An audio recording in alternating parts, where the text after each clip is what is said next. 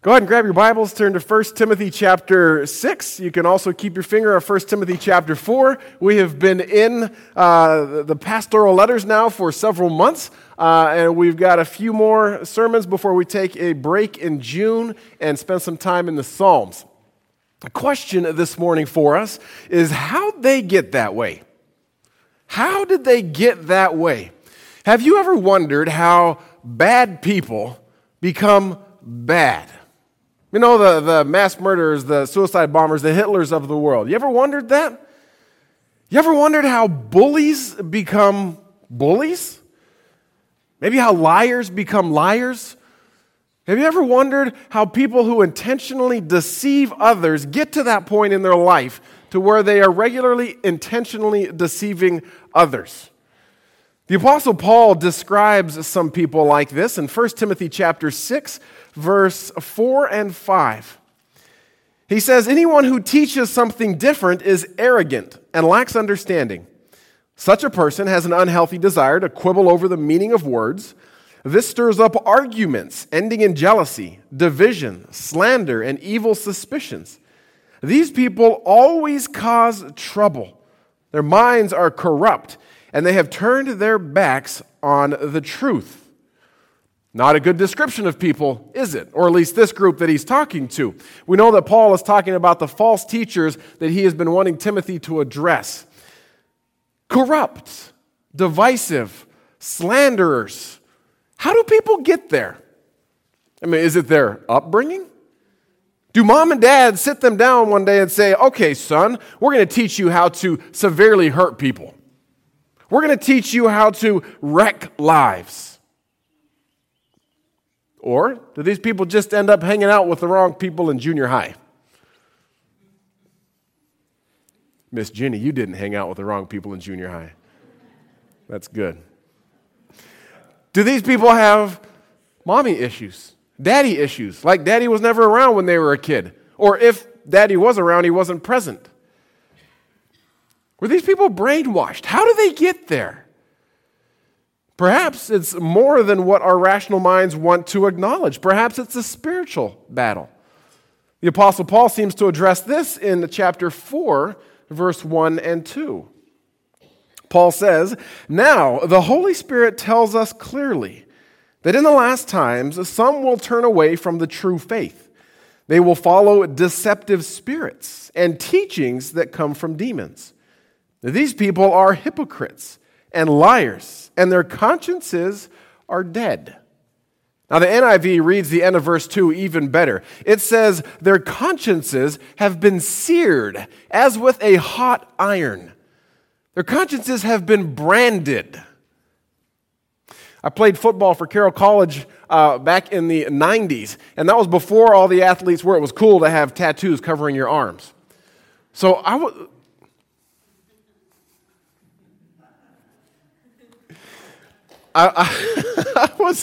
was surprised, and I'll never forget the first time I saw one of my fellow defensive backs without his shirt on. He didn't have a tattoo, but he had a huge number 3 scar. And I'm not talking about just one that was smooth. I'm talking about one where it was evident that somebody had taken a makeshift iron and rested it on his shoulder until he was seared for life. Yeah, ow.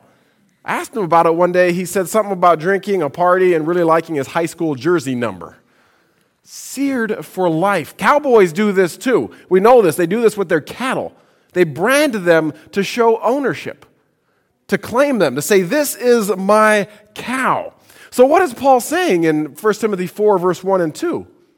He's saying that there are people whom the devil, whom deceptive spirits, whom demons have claimed as theirs. Paul describes them as liars whose consciences have been seared. I don't think any of us would argue with the statement that God is constantly pursuing people, right? He's constantly pursuing people. What's scary is that in this text, it seems to be saying that Satan is also constantly pursuing people. That's scary. And when they get caught in his snare, they claim them. They brand their consciences. Now, as I mentioned above, the people being talked about in 1 Timothy 4 and 6 are the false teachers that Paul has been telling Timothy to stop their teaching. Were they taught to teach this way by their parents? Did they hang out with the wrong crowds in synagogue school? Did the rabbi do mind control on them? Doubtful. Paul seems to think it was a spiritual battle, a battle going on for their souls. And Paul says, don't listen to them. Listen to Timothy. He says this in chapter 6, the second half of verse 2 and 3. He says, teach these things, Timothy, and encourage everyone to obey them. Some people may contradict our teaching, but these are the wholesome teachings of the Lord Jesus Christ. These teachings promote a godly life. Paul says, don't listen to the people who teach corruption, who teach lies, who teach jealousy and slander. Listen to the people who teach wholesome things, who teach things that promote a godly life. Listen to the people who remind you, who point you to good. Be pointed to good, Paul says. Back in chapter 4, verse 4 and 5. Since everything God created is good, we should not reject any of it, but receive it with thanks. For we know it is made acceptable by the word of God and prayer. Everything God created is good. So we point to the good. Now, why would Paul emphasize this? He's emphasizing this because he's addressing the Gnostic heresy. We've talked about this several times. Gnostics thought that all things material, all things matter, were evil. So anything that the body may desire, anything that we may crave was bad according to them. So this was a group of people, which every generation has, that was trying to be stricter than God. It's a group of people trying to be stricter than God in an effort to be saved. Now, what were they saying needed to be done to earn this salvation? Well, we see this at the beginning of verse 3 in chapter 4. Paul says, they will say it is wrong to be married and wrong to eat certain foods. Wrong to be married, wrong to eat certain things. And if you don't do these, you're going to get extra knowledge that will give you that additional things you need for salvation. Now, apparently, this type of teaching really caught on. There's a collection of writings called the Apostolic Canons. It's an ancient ecclesiastical decree that talks about the government and discipline in the early church. It addresses these don't eat, don't marry teachings. So, Apostolic Canon number 51.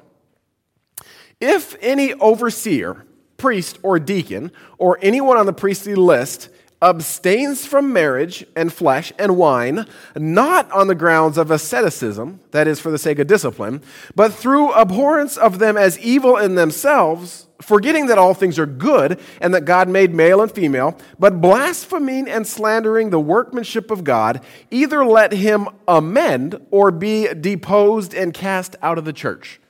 Likewise also a layman. Now, this was written back in AD 200, 300, so slightly different language than we use. But essentially, Paul is saying, if you don't eat and you don't marry because you think it's going to make you holy, kick them out of the church. Pretty straightforward. Paul's response to these false teachings was to point people back to good, and especially the good of the original creation stories. Again, 1 Peter chapter 4, verse 4. Since everything God created is good, we should not reject any of it. Remember the original story? What did God say? What did God see when he was done creating? It's very good. Genesis 1, verse 31. Then God looked over everything that he had made, and he saw that it was very good. Now, didn't God also say it is not good for man to be alone? That's why he created woman. Woman was good. Fast forward a couple of births later, you see God talking to Noah. The flood happened. Noah and his wife and his sons were there. God told them, be fruitful and multiply. Fill the earth. Sounds like a marital job description. Yes? Does not sound like God saying don't get married, does it? Now, besides pointing to the goodness of things, the Apostle Paul doesn't even seem to care about addressing this marriage issue anymore in this chapter. I mean, if anything, he would say, look at what I just wrote in chapter 3, where he says, deacons, elders, be married to only one spouse. He doesn't say don't be married. He says be faithful to your spouse. Now, Paul does address the food limitations. And here's what he has to say about those false teachings. This still is in chapter 4, verse 3. They'll say it's wrong to be married. They'll say it's wrong to eat certain foods. But God created those foods to be eaten with thanks by faithful people who know the truth. Paul wasn't saying anything new here. Jesus had previously and very specifically addressed this issue. Mark chapter 7, verse 14 to 19. You can just listen to this. Then Jesus called to the crowd to come and hear. He said, all of you listen and try to understand. It's not what goes into your body that defiles you. You are defiled by what comes from your heart. Then Jesus and his disciples went into the house to get away from the crowd, and the disciples said, what did you mean by that? Jesus says, don't you understand? Can't you see that the food you put into your mouth cannot defile you? Food does not go into your heart, but only passes through your stomach and then goes into the sewer. He was being quite frank. By saying this, Jesus declared that every kind of food is acceptable in God's eyes. Here's what God said in the earliest of the Jewish stories concerning food. Genesis chapter 9. He had just told Noah and his sons to be fruitful and multiply. And he says, all the animals of the earth, all the birds of the sky, all the small animals that scurry along the ground, and all the fish in the sea will look on you with fear and terror. I have placed them in your power.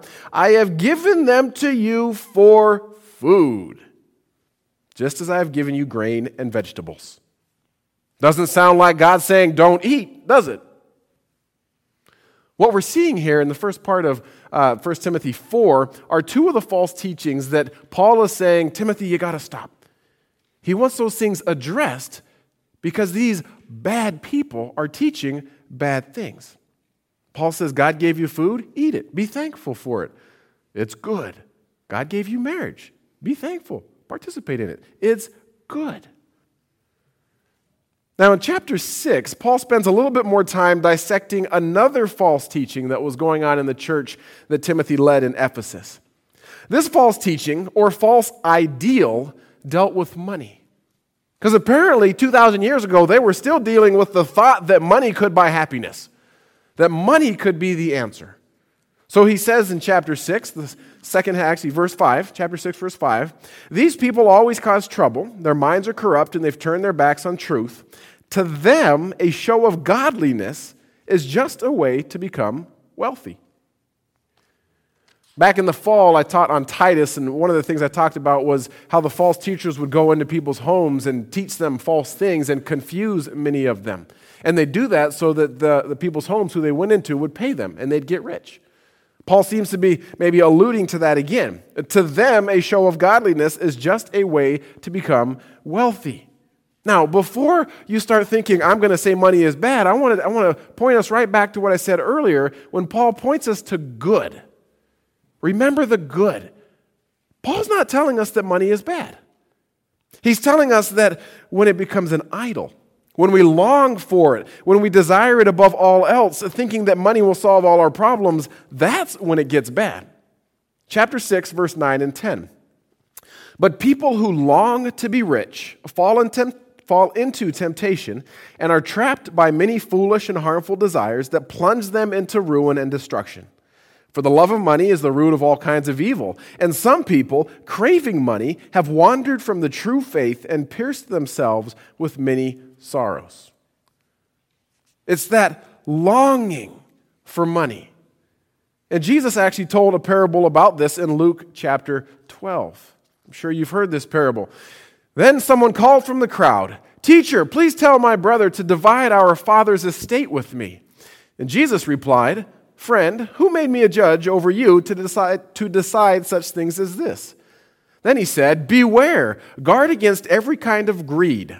Life is not measured by how much you own." Then he told them a story. He says, "A rich man had a fertile farm that produced fine crops. The man said to himself, 'What should I do? I don't have enough room for all my crops.' I know. I'll tear down my barns and build bigger barns, enough to store all my wheat and my other goods. And then I'll sit back and I'll say to myself, 'My friend, you have enough stored away for years to come. Now take it easy, eat, drink, and be merry.' But God said to him, 'You fool, you will die this very night. Then who will get everything you worked for?' Yes," Jesus says, "a person is a fool to store up earthly wealth, but not have a rich relationship with God." He said, life is not measured by how much you own. And then in verse 34, he says, wherever your treasure is, there the desires of your heart will also be. There was a time Jesus told a rich man to sell everything he had and give it to the poor. But that is not the hard and fast rule. Here we see Jesus addressing a heart condition. He's saying, look, you got to look at your desires. As Paul describes it, the love of money. It's the root of all evil. Several times in these pastoral letters, we've seen Paul tell Timothy, teach this. And anytime you hear that, your ears should perk up. We're hearing it again in chapter 6, verse 2. Teach this, Timothy. And then verse 17, 18, and 19. Teach this. Teach those who are rich in the world not to be proud and not to trust in their money, which is so unreliable. Their trust should be in God, who richly gives us all we need for our enjoyment. Tell them to use their money to do good.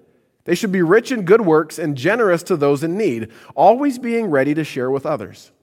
By doing this, they'll be storing up their treasures as a good foundation for the future that they may experience true life. Money's not bad unless you put your trust in cash instead of God. That's verse 17. Now, use your money for the good that we keep getting pointed back to. That's verse 18. Do this and experience true life. That's verse 19. And this true life is found in Christ Jesus. That life is good. Last week, our small group served our Friends Without Homes downtown on the ground ministry, also formerly called Inner City Christian Fellowship. And we had a couple who hadn't served there before. When they came into the car afterwards, one of them said, that was so fulfilling. So fulfilling. That's experiencing true life.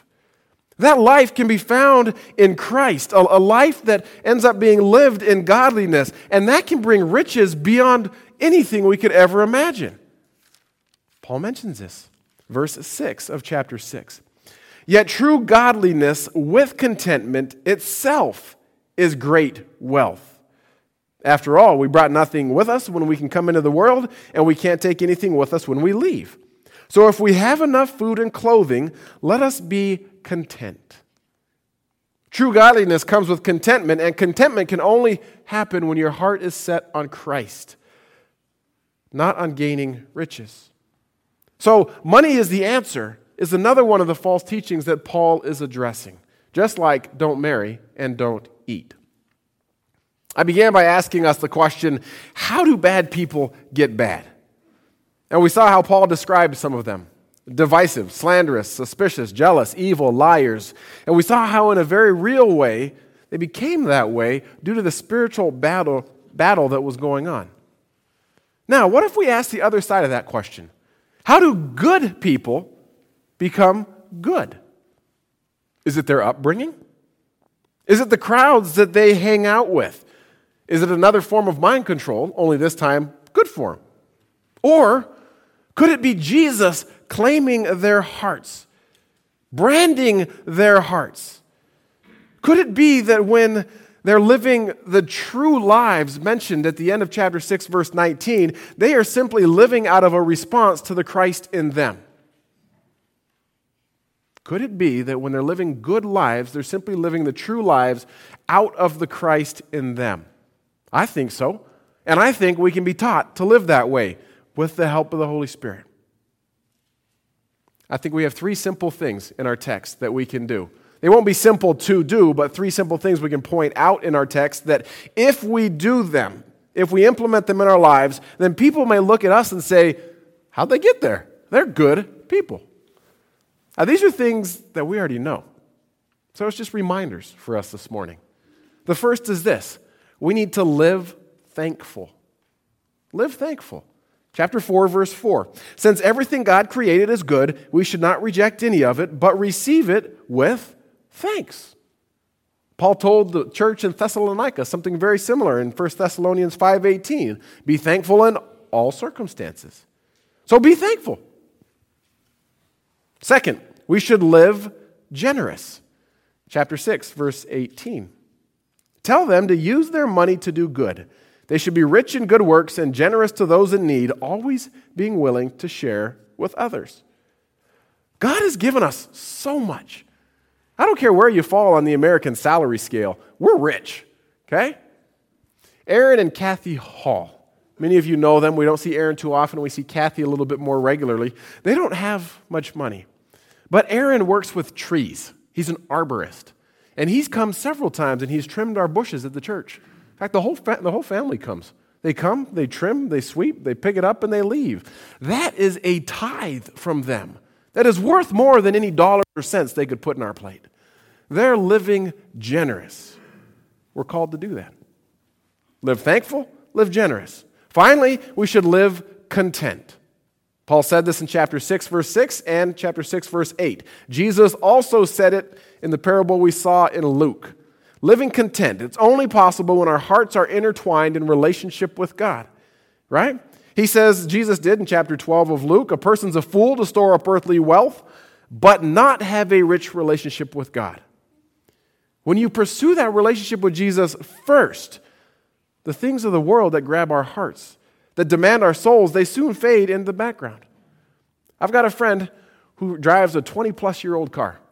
He could afford a new one. He doesn't buy one. I've asked him, why? It works. I'm content. As simple as that.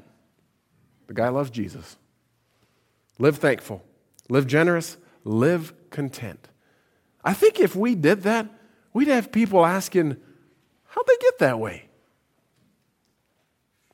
And if they asked us that, we'd have an opportunity to share Jesus with them, which ultimately we want. Amen? Amen. Live thankful, live generous, live content. What will people say about you? Let's pray. Lord Jesus, thank you for another day in the pastoral letters. Thank you that the Apostle Paul cared enough for Timothy in the church that he was leading. Thank you that he cared enough to write him a letter and instruct him in the ways of the Lord.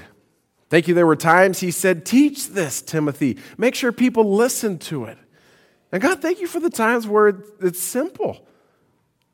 Thank you for the times where we can grab onto it and say, yeah, I can go to bed at the end of the day and I can know whether or not I've been thankful, I've been generous, and I've been content. God, ultimately, we know none of us is good. Your scripture tells us this. But through Christ, we are made good. So I pray that through Christ, through the Spirit, through you, Father, you would enable us. You would push us. You would encourage us to live these ways. Thankful, generous, and content. And as we do that, God, may others see. May they ask us, hey, how'd you get that way? And may you give us the courage to share Jesus. We'll give you praise and honor when that takes place. We pray in Jesus' name. Amen.